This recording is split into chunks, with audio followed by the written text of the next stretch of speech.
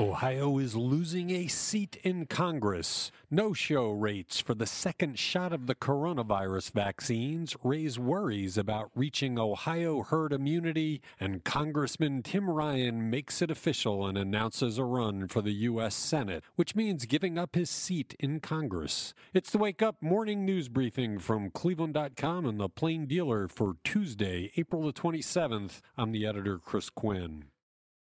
As expected, Ohio will lose some national clout in 2023 with the loss of a seat in Congress. Ohio's shrinking share of the U.S. population, revealed by the 2020 census, will cut the number of seats in Congress from 16 to 15. Apportionment of the 435 seats in Congress is determined by the census each 10 years. This marks the sixth consecutive time that Ohio has lost seats, starting after the 1970 census when the Buckeye State had 24 representatives in the U.S. House. Losing one seat each will be California, Illinois, Michigan, New York, and Ohio, along with Pennsylvania and West Virginia. Texas will add 2 seats. 1 seat will be added for Colorado, Florida, North Carolina, Oregon, and Wyoming. For Ohio, the combination of fewer seats overall and new constraints on the map drawing process designed to limit gerrymandering is a double hit on the Republican efforts to maintain control of their current 12 seats from the state.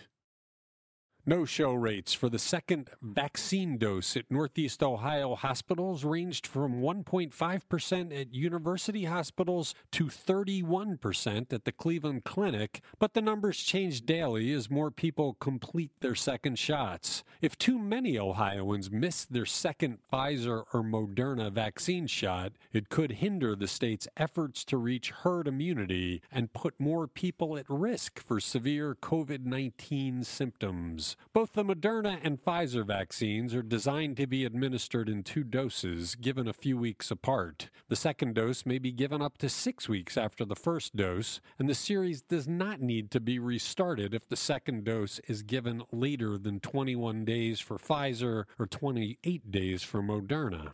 The national vaccine rollout is reaching a point where demand will be lower than supply.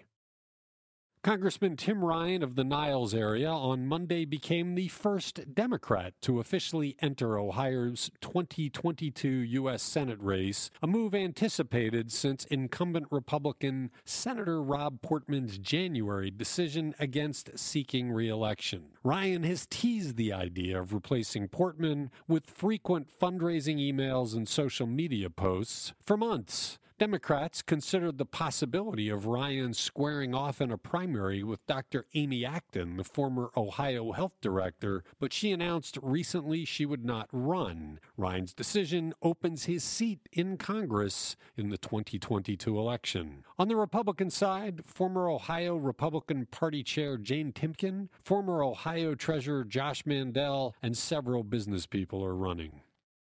The union representing rank-and-file Cleveland police officers keeps trying to force the city to restore the gun and badge of the former officer who killed 12-year-old Tamir Rice in 2014. The union is asking the Ohio Supreme Court to revive a challenge to the firing of Timothy Lohman after an appeals court thwarted the effort last month. The union formally appealed the 8th District Court of Appeals holding on March 11th that the union failed to properly serve the attorneys for the city of Cleveland with court filings when it challenged an arbitrator's decision upholding Lohman's firing for lying on his application to become a police officer. Meanwhile, members of Congress are trying to get a criminal investigation into the shooting reopened with the U.S. Justice Department.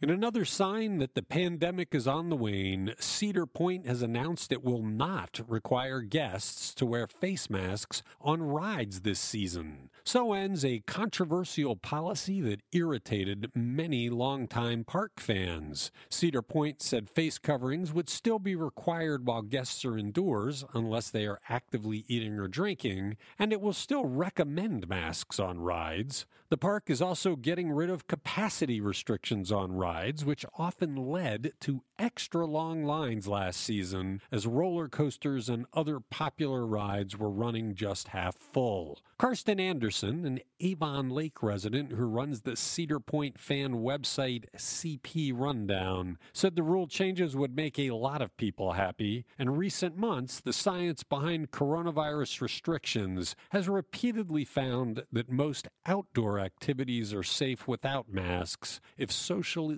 distancing can be maintained. Thank you for listening to The Wake Up from Cleveland.com and The Plain Dealer.